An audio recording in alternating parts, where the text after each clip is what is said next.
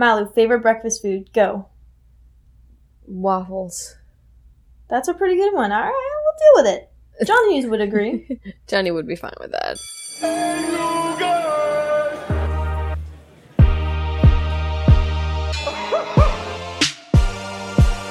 I graduated with an engineering degree. I fooled them all. Because she's a real phony. Because she honestly believes all this phony junk that she believes. I mean it. Yeah, no, we're like friends, I guess. I don't know. Friends? I guess we're collaborators. To you. It's to you. To you. It's time to begin. Ooh, Molly just did like a little dance. It's the beginning she said, of the "Is it time to begin?" song. And then did a little like arm wave above her head. That's what I do. I'm in a very dancey mood after seeing the dance scene in Breakfast Club. Cue the 80s montage, baby. And How's cue the that? start of class. Hello, class. Thank you for enjoying my beautiful transition / segue. Heck yeah. Gabe, make sure you add some 80s montage music into this intro. Are you ready? Yes. Yeah. Oh, yeah. Welcome to AP Film. Taught by film school professionals. I'm Katie Kometz. I'm a filmmaker at heart, engineer by day. And I am Madhu Midanis, your other professor who loves film but will most definitely not be attending film school. Wow, almost definitely not. Oh no, I said most definitely. There wasn't an almost there. Oh. I thought you like really went like just full honesty, like the full honest circle over here. And I was like, since when? In this podcast, never. In Exactly. this economy? Film school? Film school in needs this film school when economy? you can make your own. Why? In this economy? In this Are political you climate? crazy? In this I totally pandemic? agree. Mm-mm. Absolutely not. Okay. Yeah. Welcome to our podcast. Welcome to our class. Hello, class, and Now welcome. you got me in that. Oh, what? What? What were What? you going to say? What? I was going to say, welcome, class, to our brand new syllabus, our second syllabus for the syllabi, because this is yes. many syllabuses Yes, now. yes. Syllabi, the syllabus. Yeah. Round 2 on the syllabus, we are doing... Do teenagers really talk like that? That's right, that's the name of the class. You better all enjoy that and be very happy that we have a quote-unquote funny name. Quote-unquote. Quote-unquote is the key word funny. there. I thought it was a great... I don't remember... I'm trying to remember coming up with this, but it was really just I don't know. I think I thought about Clueless, and I was like, oh my god, do you think... Or, do teenagers actually... Have they ever talked like that No, you in know what any it was? of these movies? You know what it was? So naturally, we had to talk about it. Of course. You know what movie it was that prompted this topic? What? It was a wonderful, wonderful film called Angus, Thongs, and Perfect Snogging. Oh my god, you're right. You're so Gorgeous right. film. A Oh, plus yeah, from I haven't me. seen a movie in a very long time. It's great. But, Right. Katie, what are we going to Wow. be covering in this wonderful That's true. little new syllabus topic? That's right. What this topic is, it's movies that truthfully speak as teens. So it's films that are not only story-driven as honest teen experiences, but also have dialogue that clearly explain teen-oriented, true to themselves feel, and doesn't sound like it's really written by a 34-year-old who's actually writing it. Then they're just trying to be 16 again, because we all know how crappy that sounds and it's lame, and there are plenty of movies out there who really speak on the true experience of being a teenager. And plenty of TV so- shows that do the opposite. Cough, cough, Riverdale, I am looking straight at you. You made eye contact. I made direct, intense eye contact with Riverdale. Nothing against the people on it. It's just, let's be honest, that's not how teenagers talk. No, and frankly, I haven't seen it, but I've seen enough fake I know enough. teenage. Exactly. Love the dramatic pause. Love the dramatic pause. A dramatic pause. Cue. This is the Breakfast Club episode, everybody. Yeah, it's the first film we're going with because John Hughes owned teenage experiences in the 80s. Oh my god, He had right? the copyright for them. Oh, tell me about it. So yeah, today we'll be talking about The Breakfast Club. We'll be going through the information for it. We're going to be answering a few questions about it, like, how does the film represent real teen stories, etc., etc. Listen more to find out. And then we're going to hit up a game. Mm-hmm. Hell yeah. Very excited. Malu always makes me lose, so expect nothing less of today. Oh yeah. And then we're going to be hitting up the Culture Corner. Woohoo. I miss the Culture Corner. We Yeah, didn't we have do. in the last episode. We're not doing Culture It's- Corner for seminars, but we're never going to Yeah. stop doing them for the normal episodes, so No, Let's because enjoy it that today.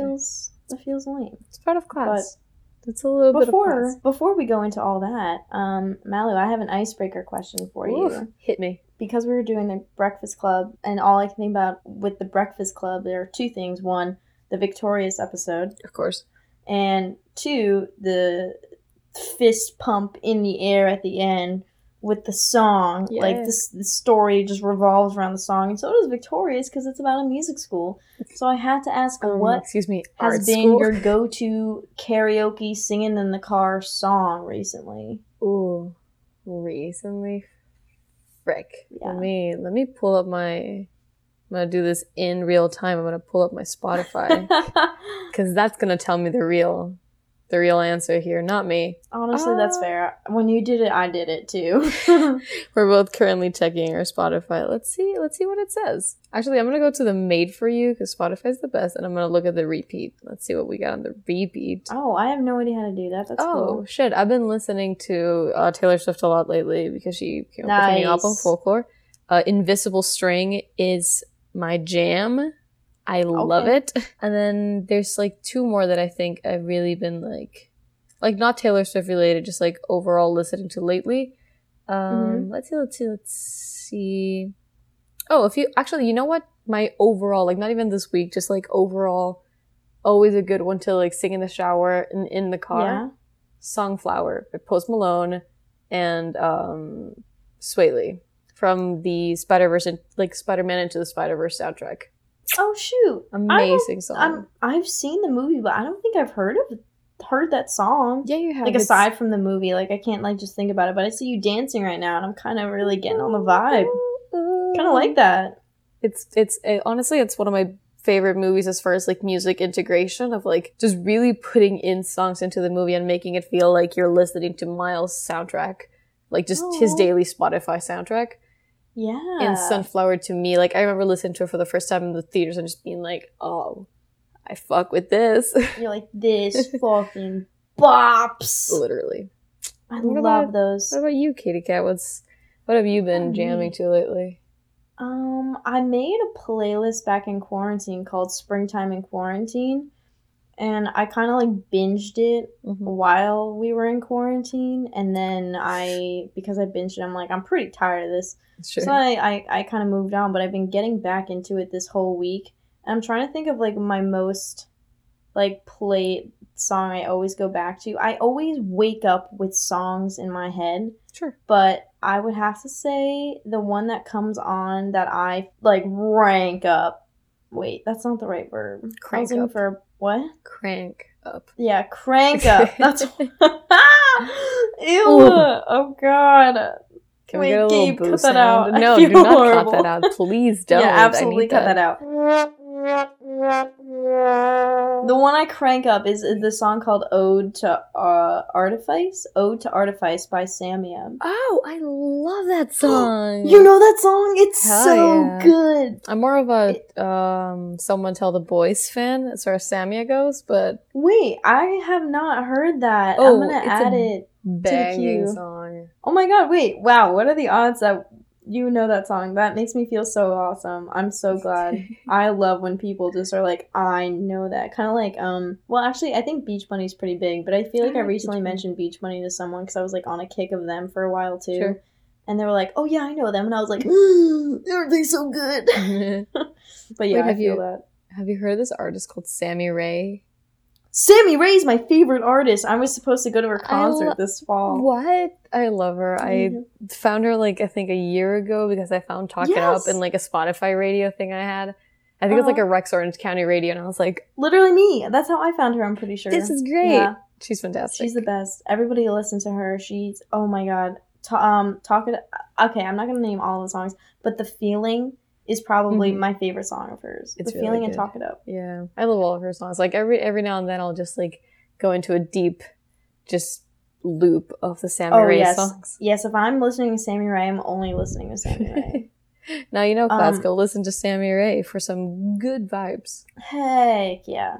Heck yeah. There's also, I can't think about it, but at work, I don't have access to Spotify and I only use YouTube, so I, like, cue on, like, Sammy Ray, like, mix or something like that. Mm-hmm. And What's His Face always comes on, but also, do you know the song San Francisco Street? I forget who it's by, but it's Sounds so vaguely familiar, good but I don't too. know. Really, it's same, like, chill vibe, but, like, very catchy. Very nice. Yes, I'll throw look it it on. up. Okay, anyway. That was good. That was a good little icebreaker. Icebreaker. And now that we have some Wow. song recommendations for you guys, why don't we move over to film? Yeah. With really cool songs, because the film does have a good 2 dance scenes that are pretty fucking iconic, I would say. 80s. I want to live in an 80s montage sometimes. Don't we all? Anytime I have to do, like, actual work around my apartment, like cleaning or laundry or something, I just want to, like, so I'm already putting music on, I'm like, let me just, like, cut to the important parts of this task. Like, And then just show me music. devastated in the bed, like, ooh. You're like, oh, sigh. finally done. Okay, class. A little introduction on this film, in case you don't Yeah. know. Hit me. The Breakfast Club is a 1985 coming-of-age film. A coming-of-age, usually teenagers, but it can honestly be any age, as long as you're, coming into your age, realizing that you're this age, and coming to terms with the fact that you're of this age. And it was written, directed, and produced by John Hughes. He was, we mentioned, the king of teenage 80s flicks back in the day. He really was. Yeah. The film stars Anthony Michael Hall as Brian, the brain, Emilio Estevez as Andy, the jock, Ali Sheedy as Alice, the basket case, Molly Ringwald as Claire, the princess, and Judd Nelson as Bender, the criminal. And, the film is about all these kids who are in detention on a Saturday. Boo. Boo. And even though Could you they're all imagine? I could not know. And even though they're all so different, somehow they find a way to come together due to their, similarities as teenagers. But what should I tell you this for? If we can just have Gabe play the trailer. It is now 7:06. You have exactly 8 hours and 54 minutes to ponder the error of your ways. Any questions? Yeah. Does Barry Manilow know that you raid his wardrobe? A brain, a beauty, a jock, a rebel, and a recluse. Can't believe this is really happening to me. Before this day is over, they'll break the rules. Chicks cannot hold their smoke. That's what it is. Bare their souls. I'm a nymphomaniac. Are your parents aware of this? Take some chances. Being bad feels pretty good, huh? And touch each other in a way they never dreamed possible. Why'd you do that? 'Cause I knew you wouldn't. The Breakfast Club. They only met once, I don't want to be alone anymore. You don't have to be. but it changed their lives forever. I mean, I consider you guys my friends. I'm not wrong, am I? Universal Pictures presents Emilio Estevez, Paul Gleason, Anthony Michael Hall, Judd Nelson, Molly Ringwald, and Ali Sheedy in a John Hughes film. Why are you being so nice to me? Because you're letting me. The Breakfast Club. Thank you. I felt it. I felt it going. I was like, dance oh, moves are happening with it. it's the only way I'll get through it. I'll be like, oh, dancing. Yeah. Your own montage is right here. I make myself a montage. That's it. And we're back from the trailer. That was smooth. Thank you. The trailer. What can I say? I'm a filmmaker by heart, but honestly, a musician by talent. Okay, yeah. You want to go with that? You want to keep that? Note the You wanna questioning keep at that? the end of that. Talent? That was Like, I'm not sure. at least fake the confidence, Mallard. My God. Yeah, no, but see, today I feel like really giving off that vibe of like, I'm not sure if I'm confident or not, but I'm just going with it. I'm really feeling that insecure vibe today. I just want everyone to know. I want to put that out on the table. There's nothing around to know Just so you're today. not I relate reading to into it too Brian much. from the Breakfast Club. Today, my relatability mode is with Brian. Oh my God. I mean, I'm always right. You know the gif of him with the sunglasses, like doing the like shoulder shrug dance Yeah. part? That's me all the time. That's like how I it- feel at work if I get like a singular thing right. I like it when he hits himself in the head and he falls backwards. Oh yeah, He goes, that's good too. Oh, can we just like real quick before we get into it talk about like You know the montage when they're all dancing? Most specifically the shot where it's the three of them, the three dudes doing with the hands. Yeah. That's never sat well with me. I don't like it. Really? And I get it. I love it. I see the iconicness of it, but there's just something about it that really is like, why are you so close together doing that? Like, what is that dance? And why are you, like, touching each other? Are you against them touching each other? I'm not. No, I'm not. Katie, you can I'm just hold confused their by it. friendship and love for each other. They're discovering who they are. Okay. And at that time, that is who they are. It's that weird dance with the hands and the elbows. Yeah, sure. We'll go with it, Malu. We'll go with it. You know that originally that scene was just supposed to be Molly Ringwald. Dancing? Claire, Yes, I did. And she got really nervous about it, so everybody was like, heck, we'll dance. Yeah, yes, I did know that, actually. When I was listening to the podcast today about this episode... They talked about it? Yes, they were talking about that. Also how... I didn't really realize John Hughes, like, not only is the king of, like, all teen movies, but he also wrote, like, Home Alone. Like, he never wrote a bad movie. Wait, what? Okay, Home Alone is, like, kind of bad, but it's also iconic. How dare you? There's nothing wrong with Home Alone. Have you rewatched Home Alone? I've rewatched Home Alone Lost in New York a lot more than I've rewatched the original Home Alone. No. Okay, that's yikes, too. But I recently, like, saw pieces of it, and I was like... I think it was also, I saw the New York one as well. And I was like, why does this is not as good as I remember it. I don't understand. It's all pretty whack. Like, when you think about it, it's really whack. But aside from that, so is The Parent Trap. And yeah, that's a flawless film. But that totally aside, John Hughes, he, like, never made a bad movie. He literally just wrote and directed all of these amazing films. And then it was like, I hate Hollywood. And, I mean, he hated Hollywood the whole time. But literally, he did what he wanted to do. Did it, and then he was like, no, all right, I'm done. That's it. He's like, he just pieced. What a guy. I love that. John Hughes is my goal. Oh, hey, and now that we're done, praising John Hughes for what he should be praised. He did an amazing job in, just doing the shit ton of 80s films. Get me back on track. Get me back on track. Let's get the class back on track and talk about, do teenagers really talk like that in the context of The Breakfast Club? Keep in mind, we're doing this in 2020. This was in 1985. Of course, the sling and slang that the kids use has changed quite a bit. But still, the spirit of, teenagery is there, regardless of the year it is. Yeah, I said it. Teenagery. I said it. I'm not taking it back. You can repeat it as many times. Teen menagerie. Oh, okay. Thank you. I like that too. You're welcome. It's just a big word, really. Nice. So, Katie. You're welcome. How do you feel the film represents? Do you feel like it properly represents real teen stories? To an extent. That's a very diplomatic answer. I know. Because, okay, here's the difference, because the aging of this film does, I think at the time, more justice than it did over time in general. So you mean like it didn't age well? It aged well to the extent of, like, what the story's bottom line is with teens is, one, they don't get along well with their parents don't understand them, blah blah blah. Well, first of all, what I've realized growing up, parents do understand. They're not, like, too old and too, like, drowned in their own world too much. Like, it's not like they forgot what being a teen is like completely, and I think most teen movies, especially this one, makes it really seem that way. Oh yeah, but I think I guess I just didn't like there wasn't enough adult perspective in it to balance out their teen angst. This movie is just the top-notch teen angst movie. They're all so angry because their parents don't understand them.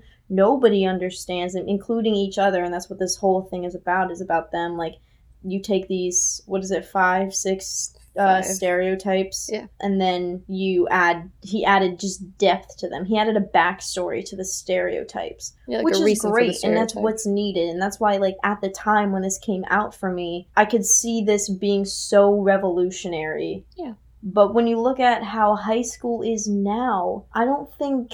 Not that I'm there anymore, but I don't remember kids really putting each other in as tight-knit of a box as they're represented, or as it was back then, even according to those who, like, anyone in the 80s could tell you too. Sure. Overall, like, does it represent real teen stories?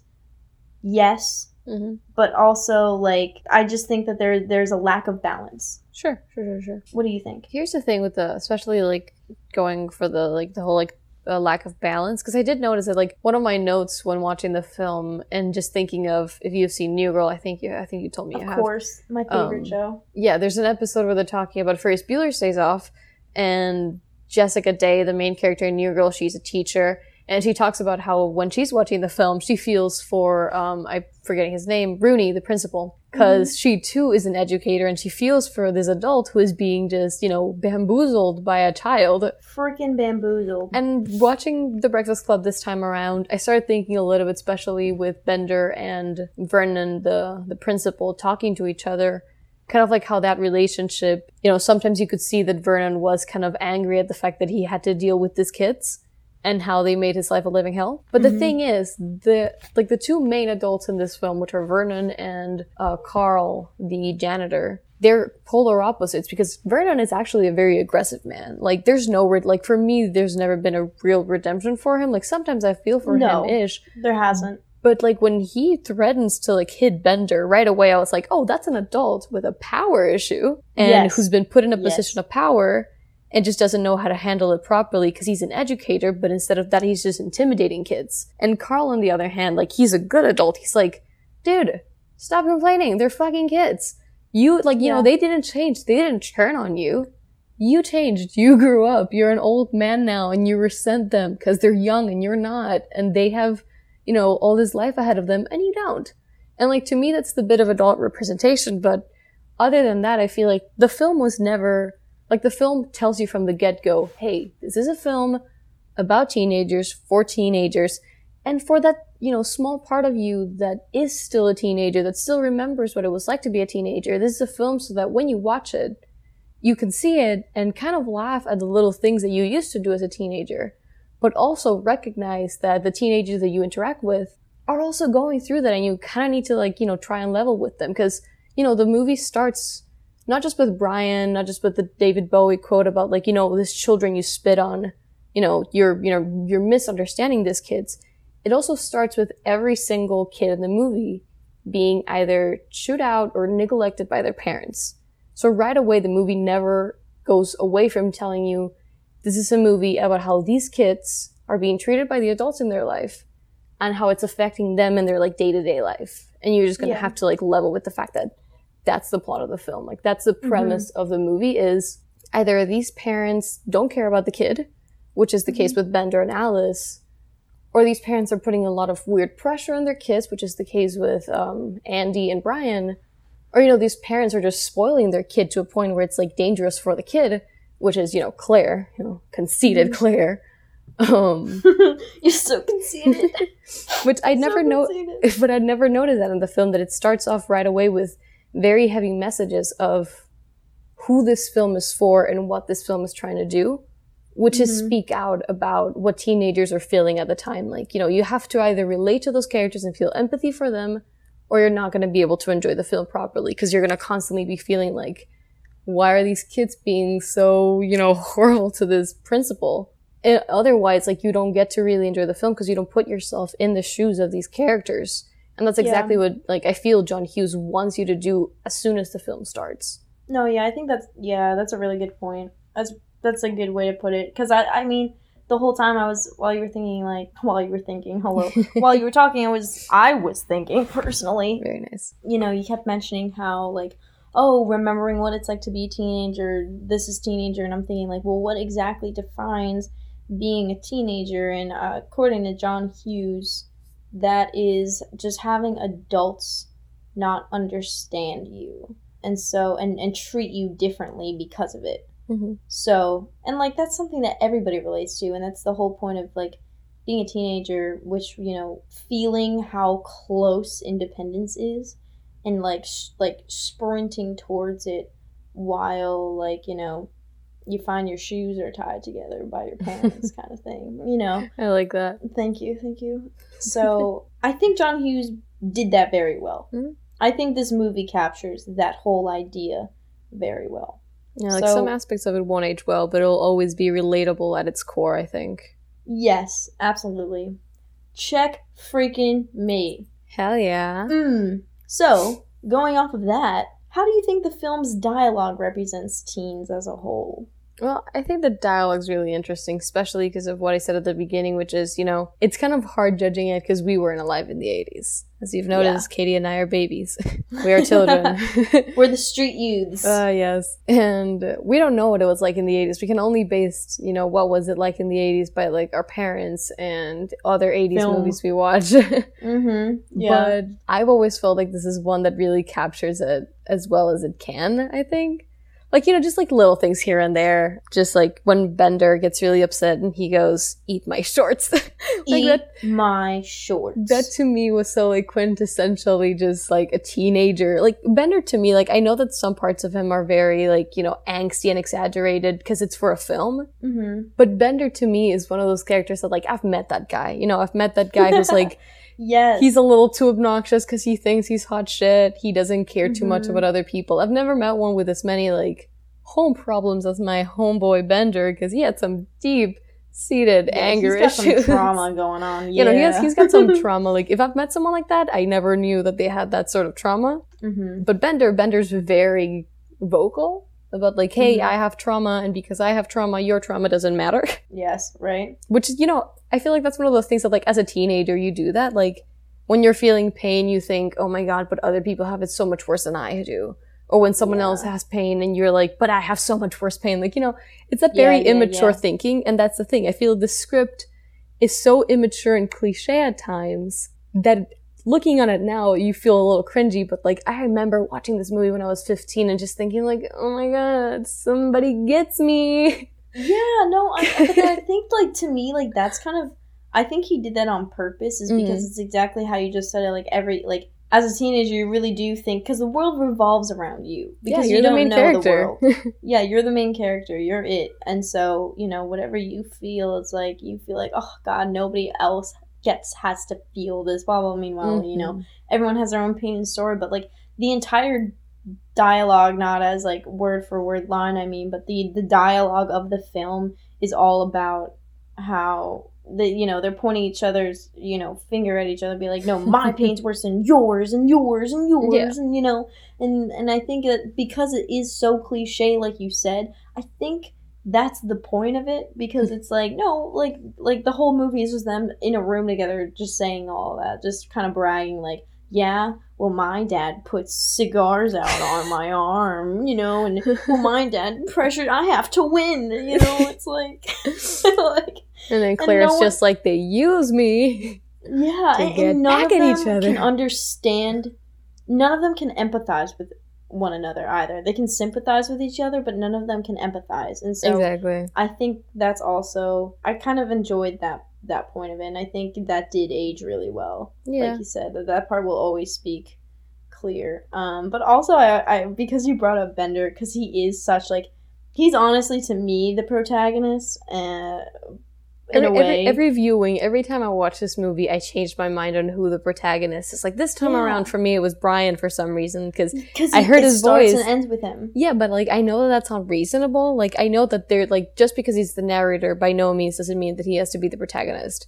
It usually does go like that, but, like, there has been known, like, sometimes storytelling can kind of just play with you and be like, oh, I'm the protagonist, but I'm not the main character of this story. But this time watching it, maybe it's because I relate to him to a certain level, but I really felt him as the protagonist because I feel like he's the one that ties them all together.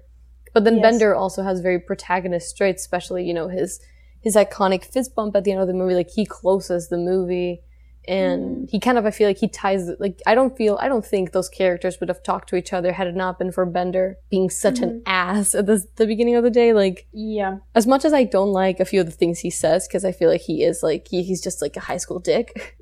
I do think that had he not been in detention that Saturday, these kids would have never talked to each other. Like, there's no way Brian would have started a conversation, let alone Claire or Andy. He was the icebreaker. Yeah, he is the icebreaker. Well, more like he's in the iceberg. He's just a huge fucking mound that everybody crashed into. I wanted to bring up a contrast of modern day Bender to Bender himself. You know, not I guess like specifically. We could talk more about character in the character section of this, but just strictly dialogue wise, you know how he's like he's so mouthy. Like I feel like modern day Bender is like hipster punk kids now. And they're very not outspoken whatsoever. Like they have their own very strong opinions, and I just mean like they'll like look at something and be like, whatever. You know what I mean? Like whatever. They're more passive than he is. And I think that's a really, like, interesting... All I was thinking about when I was watching it this time around was, like, wow, I feel like I know his type in today's world. And it's so... Like, he's just such a mouthy, exaggerated version of today's. I don't know. Do you agree? To me, Bender today, like, when I was thinking about it, I'm thinking, like, there's a few lines he said that right away I just thought of some people in high school, or just, like, shit I overheard in high school. I didn't think of anyone specifically, but I could see it. I had these memories of people just, like, taunting teachers. And just me being like, do we have to do this? Do we... Or, like, laughing slightly and then being like, I shouldn't laugh at this. Mm-hmm. So to me, like, Bender today is more of, like, that one kid who, he's a class clown. So he's like, people can kind of get along with him, but at the same time, sometimes he crosses the line and everybody just kind of goes, dude, that was not necessary. Nobody wanted to hear that. He's funny, but he asks a few questions that are over the line and you're like, what? Yeah. Okay, no, I see that. That to me is Bender right now. Not really a class clown, but definitely like, that one kid that will distract the teacher for long enough that you like waste half an hour of class in that conversation. Yes. No, I see that for sure. Yeah. Smoke cigarettes in the parking lot still. I never saw anyone. Oh, wait, no, that's a lie. Never mind. I was about to say a lie about high school. They strictly do it just like they always did, and it's only to look cool. I've never seen anyone smoke in the parking lot of my school. Unless they did it in their car and I didn't see it. I've heard of people doing it in the bathroom. That was the big thing. In the bathroom. That is very 80s. That's very 80s. Smoking in the parking lot is kind in of my school infamous, were kind of 80s. That one is... Oh, yeah. That's like nailing on the head. Oh, wait. Before I forget, dialogue in this movie. Yes. Let's get back to that part. Yeah, no, I'm sorry. I have to like get it out because I totally forgot about this. I feel like there's also like one-liners that just aged so well and have... Like, they just work so well. And I feel like the characters that really carry with their one-liners are Brian and Alice. Mm-hmm. Alice is such a quiet character that whenever she does speak, it's this whole event of her speaking. And just, what's your poison? Vodka. When do you drink vodka? God. All the time. Yeah. A lot of it? Tons. Like, I just... It's so cringy and great. I love that she's a pathological liar. The way she goes, I'm not an nymphomaniac. I'm a pathological liar. It cracks me up every time. And I don't, like, we were talking about this before. I don't know how well that did when it came out. Like, I don't know if that was meant to be a funny joke. But I feel like Gen Z will definitely find that funny for many reasons. We'll just be like, what the fuck? I think she has always been my favorite character. I'm trying to remember from the first time I watched it, and I think from the first time I watched it, she is still and always has been my favorite character. She has the best one-liners. Actually, I wanted to bring up how my favorite line, because I think in overall the film's dialogue representing teens, I don't think it's great. At the time, it was probably pretty great, but it's because it's so, each character has to be so exaggerated in order to fit the stereotype and also dig as deep as they do with their backstory and trauma and all that, that they're mixing up that typical, like, high school defensiveness. And so it's like, kind of annoying at times on how defensive they are with each other, but it also makes sense, especially with their backstories. But my favorite line, and which is why she's also my favorite character, is that because she's never defensive because she's a pathological liar, but like she doesn't give two shits. She does speak the truth, ironically, most of the time. And my favorite line is when she says, "When you grow up, your heart dies." And like John Hughes is just so like, I don't know, he's so anti-adult. I really think, like, or like at least like type adult. It's a very and it's Peter so- Pan-ish person. Yeah, he's a very coming of age guy, and I think Yeah. he's so close with his inner teen that like I don't know one person who hasn't thought of that when they're 15, 16 years old. I remember Looking up at watching, adults yeah. and being like, Mhm. you guys are literally like not Heartless. heartless, but like you got like what you don't know what dreams are anymore. You don't care. Like it's all like that doesn't matter. The only thing that matters is your income, and you will be okay if that's it. Like let go of your dreams, do realistic things, and Yeah. that's I don't know. That is the one part of the teen angst dialogue that I love so much. That's my favorite line. That's such a line that like I would have like put up in a picture in my room and then just been like, oh my god. I honestly would do that. I have blank walls all over my bedroom right now. I would totally get a poster that said that. I have pictures all over my room, and I have 3 of the Breakfast Club. 2 of them are of Bender. 1 of them is of just like a cover of it. So the That's 2 Bender so ones, awesome. yeah, but the 2 Bender ones. One of them is The World's an Imperfect Place. Mm-hmm. Of course, I was 15 when I did this. Sure. And the other one I think is Eat My Shorts. I love it's so good. So good. But you know which one I love? Like a Bender line that I adore is when he's fighting with Brian and he goes, this is more like a visual one, but like I hope everybody here saw the movie Class. You must have, because otherwise, failure. Yeah. Fail. But he BS. holds his hand like downwards with his middle finger out, but he's holding it like backwards, and he goes, "Can you hear this? You want me to turn it up?" And then he flips it around, and he's giving Andy the finger. God, is that a funny scene? Like I remember seeing that, and I was like, he is the coolest dude I've ever seen. Oh my god, did he just make a middle finger joke? Yeah, I was like that, and I'd never heard that one. So like to me, I knew of like the the lever where you like The pull up the crank. finger, the crank. Yeah, I knew no, of like but the actual just turn it up. yeah, I and just I also. the narrative around it. You want me to turn it up? Fuck, so good. Oh, I'm sorry. Did you hear it? Do you want me to turn it? Oh, yeah. No, that's pretty good. I Yeah. also forgot about that one completely. So that's I saw that today too, and I was like, damn, that was pretty good. I don't know why that's not used more often in society. Bring it back. It's better. Bring. It's better than the Can you others. hear this? Do you want me to turn it up? Back. Yeah. Do you have anything else to say about the dialogue? One thing. I have one more thing to say. Hit me. What do you have a fake ID for? So I can vote. If that isn't a line that applies to the teens of today, I don't know what is. Go vote, people. No matter what Yeah. country Go you're in, vote. go vote when you vote. have to, when you can. When you can. I mean, because not everybody has elections this year. Heck, we don't have elections this year. Friendly reminder, I'm from a different country. Class. International Yeah, I was like, student that's over news here. To me. I wouldn't know. That's news to me. News to me. Okay, so how do you think Mosey the over. characters represent teens accurately or non-accurately? I think the big thing with this film is, as we've already said, is that because it is a film and it wasn't like a naturalist film, like, it was a film that was meant to be, it's not meant to resemble life, it's meant to be a film. If that makes sense. Which actually, that came across to me way more during this viewing of it than any other time. You notice how like fabricated it is? Yes, yeah. It's based on real stuff, but it's definitely fabricated to be based on real stuff. Yeah, and I have fought with one of my roommates. She like outwardly despises this movie, and I can't get her to like exactly pinpoint on why.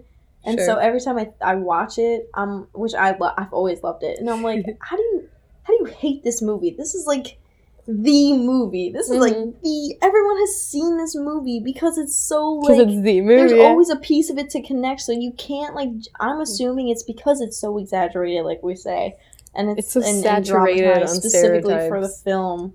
And I'm like, please, like, don't identify with the drama of it. Just like look a little bit at the that deeper level No, where it hits you. But here's the thing, like, this movie goes hard in being, like, the same way that, like, Inside Out goes hard in being, like, this is a movie about emotions, but we're really making it like a film. Like, we want you to see it from, like, we want to send a message, but we are using every element possible in film to do it. Mm-hmm. That's just, like, that's a very similar thing to what I feel like John Hughes does with this movie, especially I noticed this time around for the first time with costumes. Because there's something about the colors of each character that's very important, you know. Bender's is very angry teenager dude, so of course he wears red. This is primary color. Claire is your typical queen bee, so she wears pink. You know, obviously Mr. Athlete Andy wears blue, because that's just like a very, in many contexts, is this very like jock, noble color. Green, my dude Brian wearing green, which is like a little more passive and a little more like, you know, I'm chill, I'm a nerd. And then obviously Alice is wearing black. Like, this is the first time that I ever saw this movie as a color-oriented movie, and it really made me like understand that a little more as far as like what they were using to send out this message of who these kids were. Because this movie, what I feel like it wanted to do as far as teenagers went was give stereotypes, and just the basic stereotypes that everybody could relate to and everybody knew about, because there's hundreds of stereotypes that you could concentrate in, but this is just like the blueprint of stereotypes. Mm-hmm. And then just kind of go like oversaturate every possible aspect of that stereotype you could, and then break it down and be like, oh, but you didn't know that this dude that's very angry has a reason to be angry, and bet you didn't know the girl that, you know, wears all pink actually hates herself a little. Yeah. So it's like, I appreciate that from the point of view of creating quote-unquote realistic teens and being like, you know, so outwardly sending one message and inwardly having another to send. So like in this viewing, I enjoyed that a little more because it made me appreciate how saturated this movie is as far as like, you know, we're angsty, we're teenagers, and we feel things. Like, yeah, I have feelings. Like, I appreciate it a lot more this time. Dad.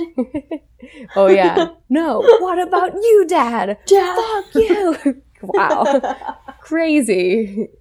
He really went for the Oscar. Judd Nelson, ladies and gentlemen. Right. Yeah, apparently he was like a pain to work with. Oh, like that man almost got cast off. But nobody else could do it. So they were like, we gotta, he's actually perfect for the part, but God is he annoying. He probably annoyed all of them too with it. Oh, John Hughes. I think John Hughes never worked with him again. Yo, bet. He seems like that kind of guy. He really does. No offense to Judd Nelson. If he ever gets his hands on this, you did a great job, sir. Dirty in this podcast.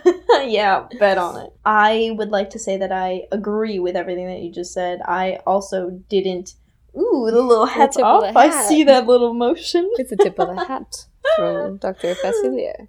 I also didn't recognize how deep the character descriptions really were when it came to the outfits of them, the wardrobe. They fit the stereotypes and the depth so well. I loved it. That's what I mean. That like the characters that he made. I would like to say that it's one of the first movies that actually went into depth of a stereotype. But that's total bullshit on my end. I don't actually know the history and who did what first. But to me, in my viewings, this definitely hit home with how well the characters were made for accurate representations within the context. Yeah. You know what I mean? Yeah, no, within context. I agree, because like in real life, I feel like, I don't know what it was like back then. Maybe people were more into cliques than we are right now. But I feel like we've come to a point where I feel like there was this point in like the 2000s, 2010s, when everybody was very obsessed with the idea that you could only be one thing.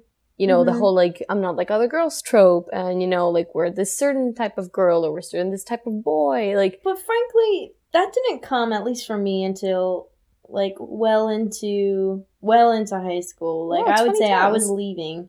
Before then, it was pretty much, like, you had the popular kids, you had your kind of nerdy kids, and then everyone was kind of a little weird pool of, like, subcategories of that. So it's not as, like, straightforward and, like, here is the exact cliques. I don't know if it was ever like that or not. I don't think it was ever like that because, you know, I don't think so either. it can't be like no one is a one-dimensional stereotype. Like, exactly. if anyone is a one-dimensional stereotype, that's like something that they're gonna grow out of, hopefully, eventually. Like, that's just a one-person thing. Like, that's not a, you know, no one actually, even if they present themselves to be a very one-dimensional person, that's a person. You know, they have a life. They have things in their life that have affected them in a plethora of ways that no one can see besides themselves. So, you know, no one is ever gonna be a one-dimensional stereotype, and I feel like John Hughes knows that. Like, I really don't think that this filmmaker thought that people were like this, you know? I just think that that's just the easiest way of going about... Absolutely. Like, if you want to concentrate on one thing, do that. If this movie was made today, it would not be like this. It would be very different. Like, you know, people would have different cliques. Bran and Alice would probably already be, like, established friends.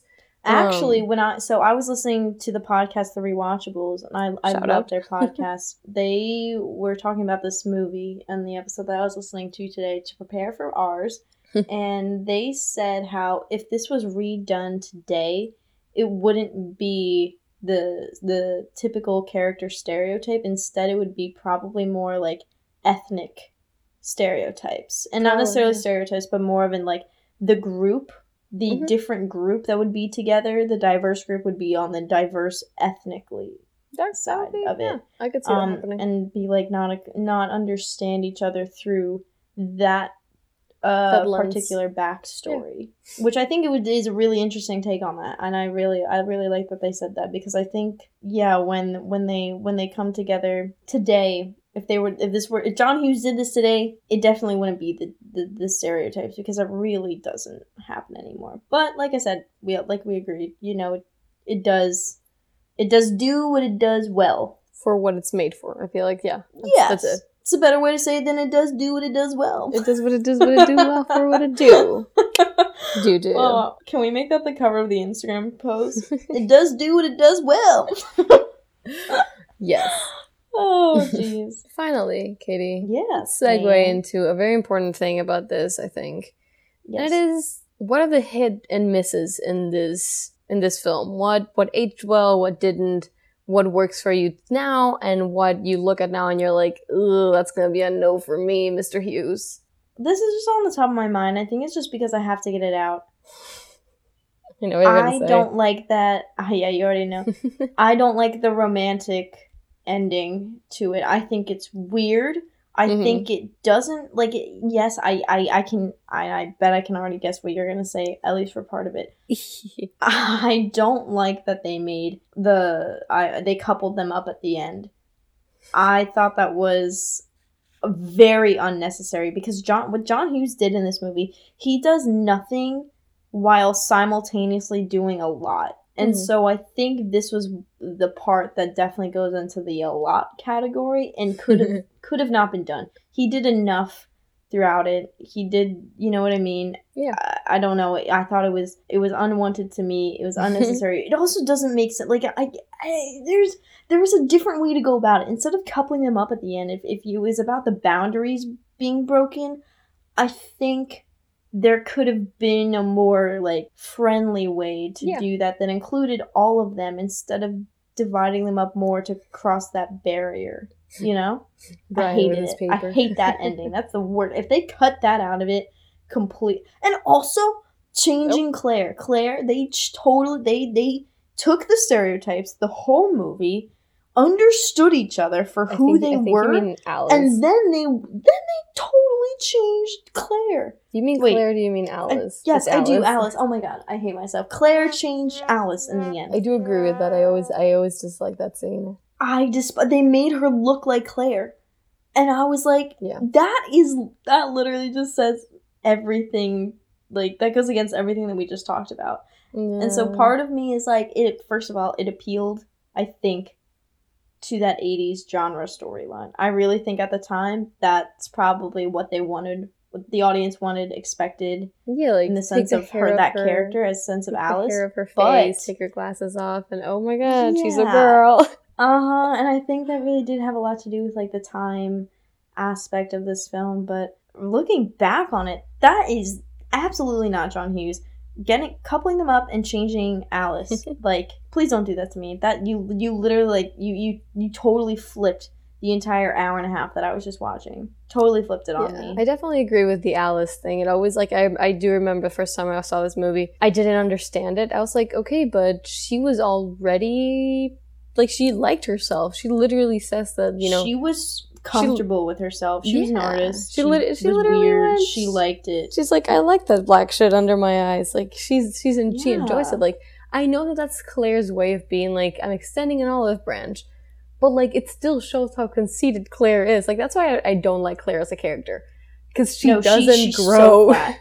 She's so like, flat. Other than dating Bender, which, again, I don't think it's for the right reasons. Like, they did not get along. They hated each other. And at the end, he's like, you said your parents love using you to get at each other. Don't you think that I'd be good for that? And it's like, I understand that you're being, like, cheeky and cute about it. And you're trying to be like, I'm dangerous. You should date me because I'm dangerous. Mm-hmm. But it's like, bad boy. Yeah, exactly. Like, I'm a bad boy, I'm appealing. But, like, the thing is, I really think that in a way, in her mind, Claire is like, yeah, shaking it up with the bad boy. Mm-hmm. And it's just kind of like, but he was being really mean to you, Claire. I feel like you need to understand your worth as a person. No, she really and backtrack. that also annoys the shit out of me throughout the whole thing. Claire's like. And then her fixing up Alice, it's like she still thinks that people want to be like her and that people admire her. And it's like, you're so conceited, Claire. That's not it. I know she means so it's a nice thing. But it like to me, it just doesn't come off as a nice thing. Especially because, like... No, it's not. Andy I never liked Alice. Andy was already kind of liking Alice. Mm-hmm. No makeover needed. And then she gets the makeover and he's like, I can't talk pretty girl in front of me.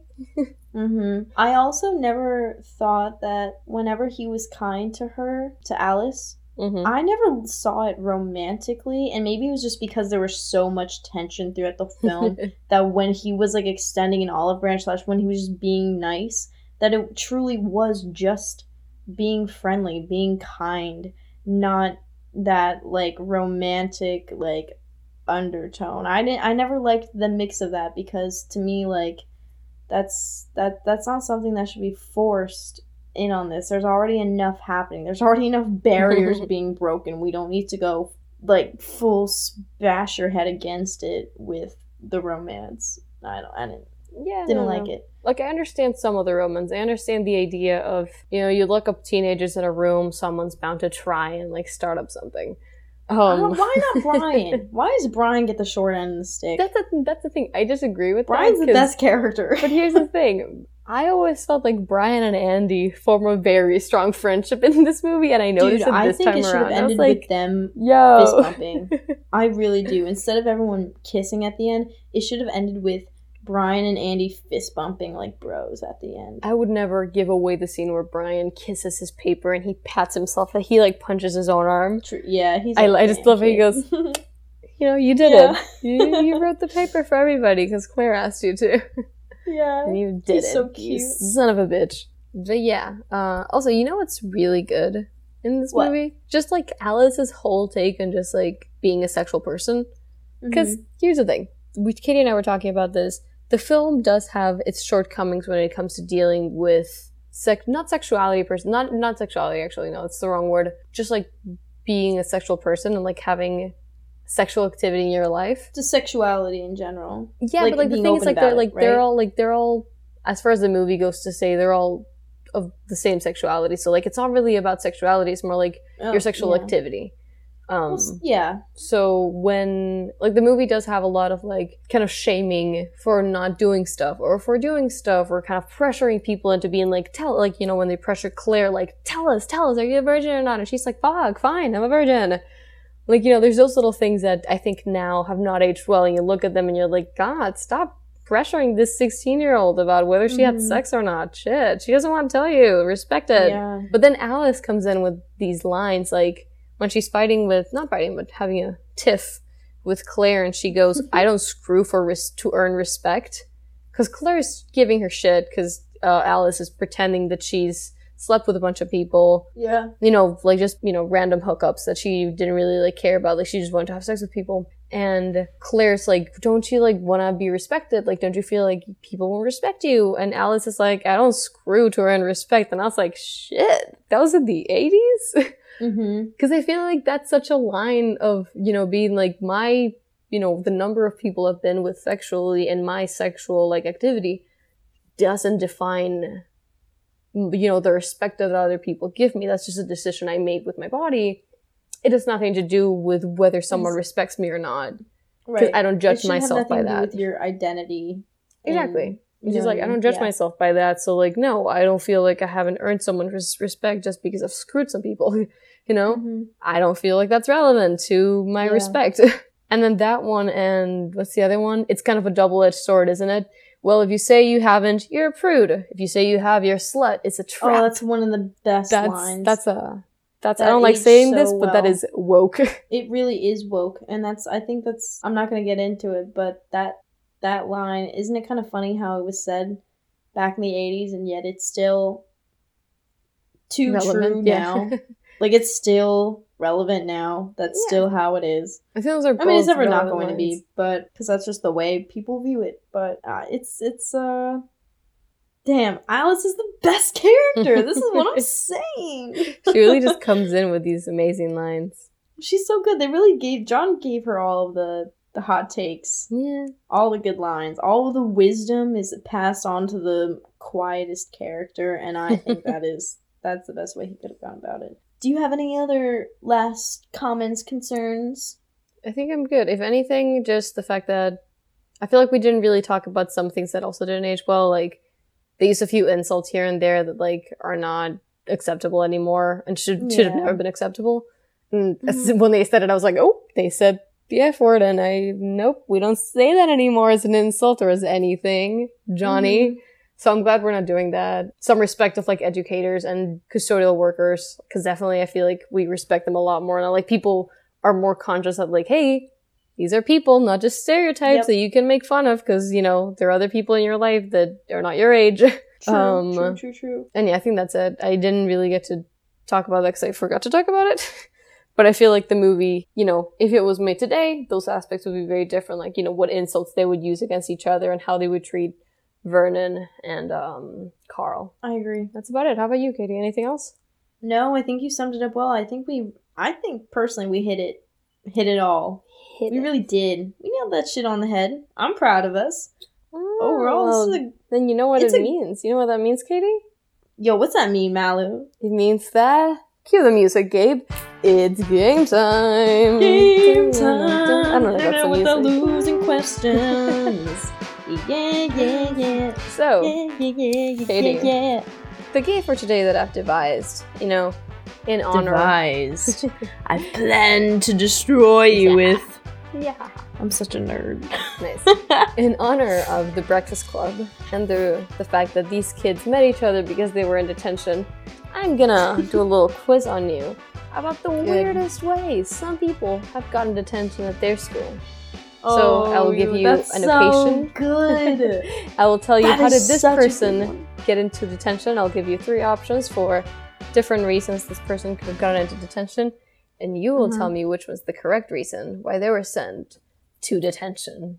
Yes, ma'am. So I'm so ready. Let's do this. If you're so ready, let's do this. Just jump right in. All right, let's freaking go. I'm gonna do better. I'm gonna win. I'm gonna go all in. Okay. Question number 1. A girl at a Christian school got detention in the 7th grade because A. She wasn't wearing a cross around her neck. B. She moved her hair from one side to the other after looking at another girl who had adjusted her hair. Or 3. She finished reading before her classmates. Oh, well, those are weird. Hello? Yeah. Now pick one. Big jinkies. Wait, the second one is... she moved her hair, like, from one side to the other. Like, she combed her hair from one side to the other because she saw another girl adjusting her hair. Her hair. That's very specific, so I'm gonna go with that one. Katie, you started off so well. That is the correct one. Hell yeah! The reason for her going to detention was the fact that she did this out of the sin of vanity. I did a little quote-unquote on that. Poor girl got sent to detention because she was apparently vain because she wanted to adjust her hair. Fuck that. Oh my god. People are insane. And if someone told me I couldn't adjust my hair, I would just crumble. constantly touching my hair. Me Not like too. nervously, like I'm doing exactly what she did. I'm like flipping it because then I'm like, wait, that's not comfortable, and I flip it to the other side. Damn, poor kid. But you got it right. Let's see if this mojo of yours Woohoo! carries on to the Keep next it rolling. question. So, this music fanatic got a detention for A. Drawing Justin Bieber in her notebook, singing "That Should Be Me," and hitting a non-believer. For those of you who don't know, class, non-believers were the people who were not or are not Justin Bieber fans. Hitting a non-believer, that is the funniest. That Yeah, would've I been know, me. right? That's the opposite of me. I wanted to hit anyone who liked him. I despise him. Yeah, that's fair. Alright, sorry. Option anyway. B. Constantly singing Smash Mouth's All-Star and insisting on answering class questions with "Somebody once told me." The world was fun. No, but I was watching exclusively the Shrek song. today. I love Shrek. I Shrek was 2 is the watching- bomb. It is. Or option number C. That's good. Option Number C. C, thanks. Keeping a life-sized cardboard of One Direction in the bathroom for an undisclosed amount of time. What? A life-size cardboard of One Direction? Like a cardboard cutout of them. You know, those like they Yeah. sold at their concerts and shit. Uh-huh. You mean in the sense that they just brought it into the bathroom? Yeah, like it was in the bathroom and it just stayed there for like a while and no one knew for how long. They just kept it there. Well, these are all very specific. Ding, ding, ding, ding, ding, ding, ding, ding. Thanks. Okay, No, cool. you don't sing the music. I sing the music. You answer. Well, I want to, I'm in between the second and third one. I think the second one's really funny because that's so good. Like, could you imagine raising your hand for a question and being like, well, somebody once told me. That's, I'm gonna go with that one in hopes that it actually did happen. I'm guessing it's happened at some point in history because we all love that song, but no! The correct Let's see. answer Was is it the third A. No, it's Oh, A. damn. Drawing Justin Bieber in her notebook singing "That Should Be Me" constantly and hitting a quote-unquote non-believer. You know what? I believe that. Me too. I've The never Justin met Bieber a fanatic dude thing was that hardcore. is exactly what I was just going to say. I They never met were- a Justin Bieber like fangirl at like 12 years old that wasn't like aggressive about it. fucking insane Yep. about it. They were all out of their minds. They were out of their minds. I hated them. All right. So were One anyway. Direction. So could One Direction fans be like? I personally I'm a One Direction fan at the moment. I Uh-huh. love them. Y'all were pretty low key about it. Like you just kept to your little fan club. You didn't like Yeah. shove it in my face about it. You know. Yeah, exactly. But they could be Alright. like very resourceful and like getting to see these guys. Like that's what's scary about the One Direction fandom is like the lengths that they would go to like meet them or like see them or just That's scary. be aware of what they were doing. But they were lovely about it. They were all like, we really appreciate our fans. And you know what? If you want to call them crazy, we call it dedicated. Well, okay, see, 'Cause they're that's, lovely that's boys. one thing, but I remember seeing a video of, okay, wait, I can't remember what it was, with Justin Bieber on stage. A fan either jumped on stage No. to go to grab him, or they tried to pull him off the stage. I don't remember which one it was, but either way, I think someone ran onto the stage and not attacked him, but basically attacked him, and the bodyguard had to run out and rip her off of him. It's very scary. Someone once got in Yeah, the trunk so- of the Jonas Brothers' car and they only noticed when they got to their destination and they opened the trunk and there was a girl there and they were like, what? What? Yeah, they Oh, told that no. story Which in one? like a Tonight Show type of deal. What do you think she And- was thinking in the trunk? Do you think she was thinking, wow, I made it, or wow, this was a bad decision? Oh, definitely! Wow, I made it. That girl had nothing to doubt. She was ready. She made her choice that day. She made her bed. Yeah, All right, what's in the this back last of the one? car. Okay, and the last one. Let's see if Katie can redeem herself in this one. In honor of a popular book series, this girl got detention for A. Poking her friends in class while saying, "I can touch you now," in a Voldemort voice. That's such a funny harassment. B. Shouting, "I volunteer tribute" when asked to solve a math problem. That's cute. Or C. You totally wrote that. Hate you. Or C. Opening the windows to let in the sunlight without permission, mind you, and shouting, "Let's see who sparkles up in this bitch." What's that supposed to be from? It's Twilight. Oh. Because they shine, they sparkle in the sunlight. That's really funny. Alright, well, first of all, you definitely wrote the second one, and even if I were wrong, you totally exposed yourself by telling me you hate me. So that's off the list. And then also, let's see who sparkles up in this bitch. I absolutely not. You also totally wrote that, so I'm going with the first one. I gotta say, you got good detection powers, because yes, I did write the third one, but you failed miserably, because no, I didn't write the second one. That's real. Of course it's real. People were crazy about saying I volunteer as tribute when the Hunger Games came out. all the time, but mostly Everybody under my loved breath. it. Is that the one that they got in trouble for? Yeah, that girl got detention, and the Why would they detention get in slip, trouble it for said, that? because it disrupted the class, apparently. But they were asked to solve the math problem, so Yeah, they're but like, I'm who guessing- wants to I'm guessing the kid went, I volunteer as tribute, and everybody went like, what? That's literally me. I did You that know all the children. time. This is my story. You found it.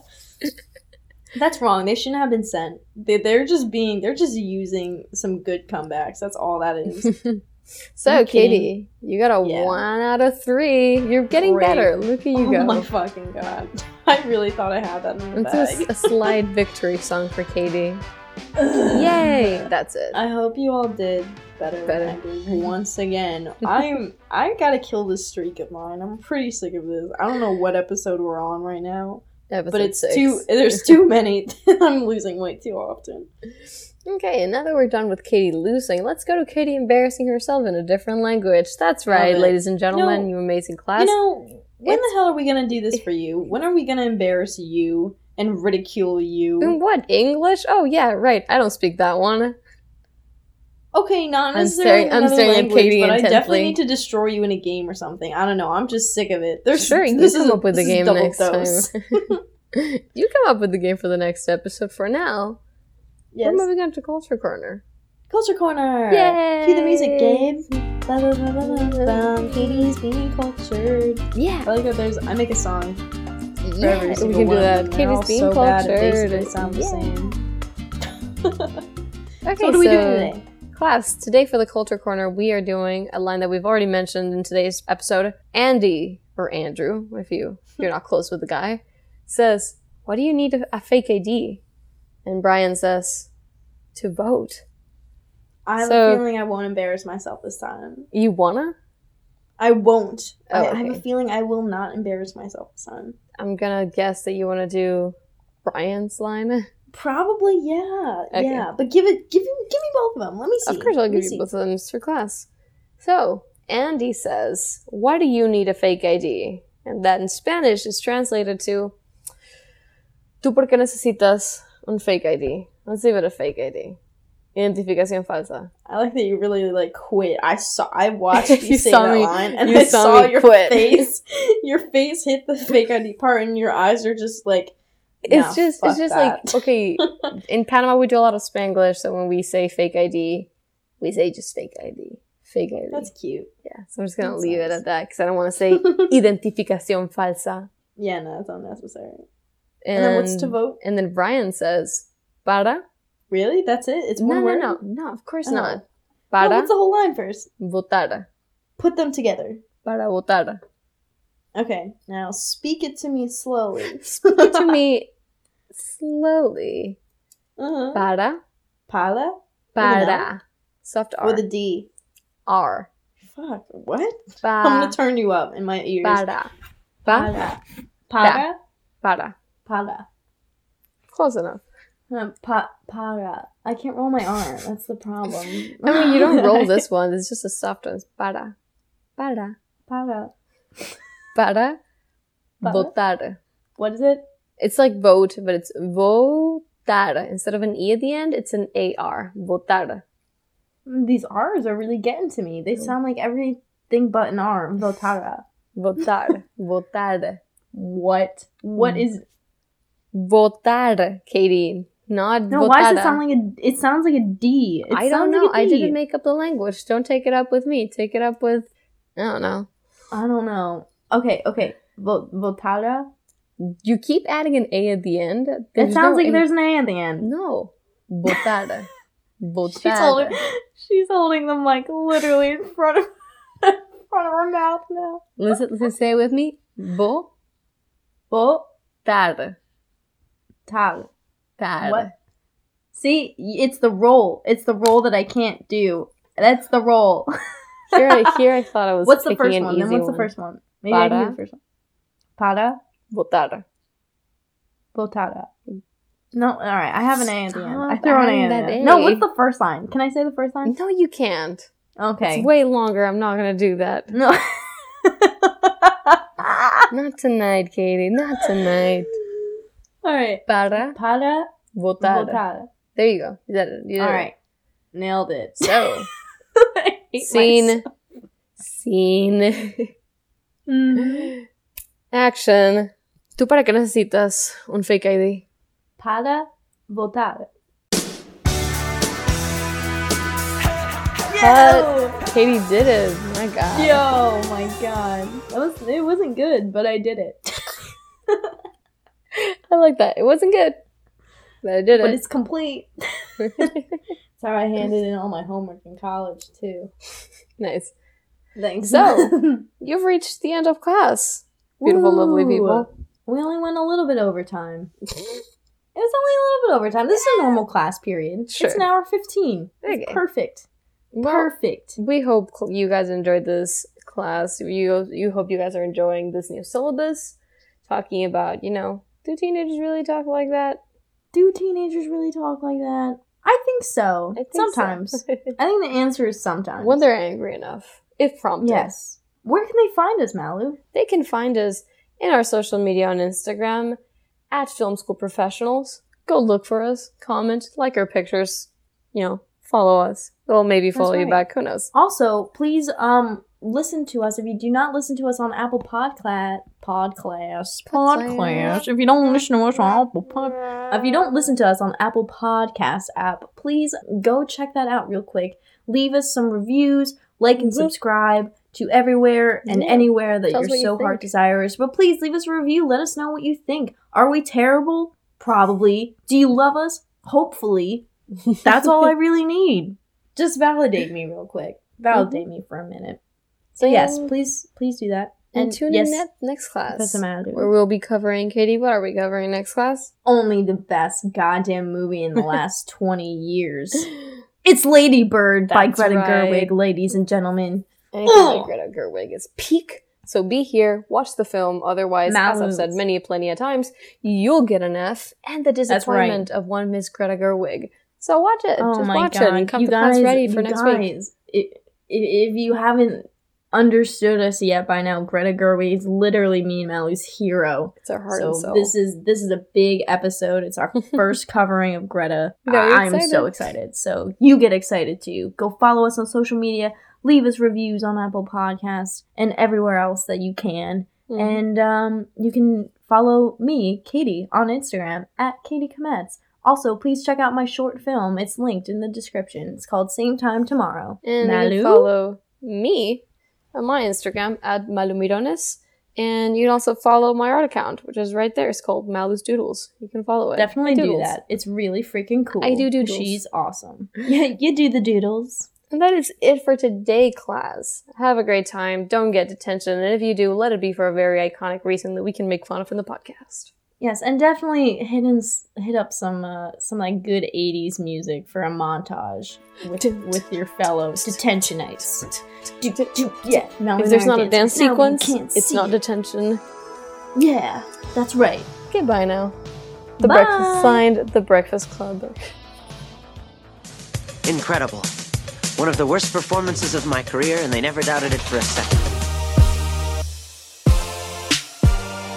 Oh, this has taken a weird turn, but thank you for the Spanish. I'm sorry you guys had to listen to more than 20 minutes. Yeah.